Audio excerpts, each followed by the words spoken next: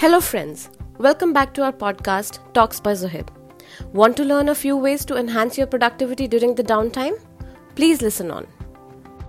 While discussing with a few of my friends and colleagues, one major and common concern that came up was that their overall productivity is getting impacted during this downtime. So let me share with you some basic do's and don'ts. Set a daily routine. Over the years, our brain is programmed to follow a set regime. So, please set a routine for your sleep, meals, and work. Not taking your meals on time or taking inadequate amount of sleep disrupts your cycle, which might lead to fatigue. And if you continue doing this, our body becomes weaker and is more prone to infections, which would be even more stressful during these days. I'm sure nobody would want that. Do some physical activity or home workouts daily.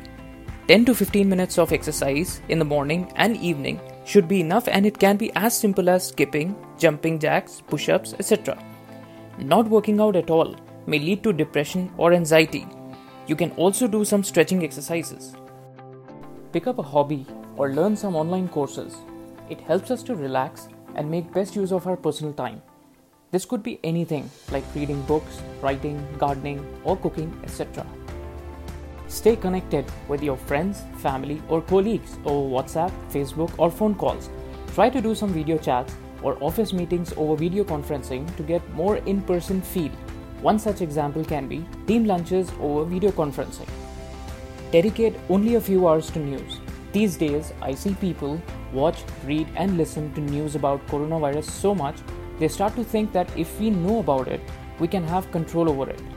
Please, friends, limit yourself to such thoughts, especially when we are bombarded with rumors all around. Please avoid following news through all kinds of channels like 24-hour news, your social networking sites, your WhatsApp groups.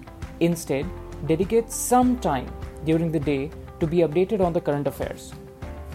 As far as your work productivity is concerned, create a designated workspace.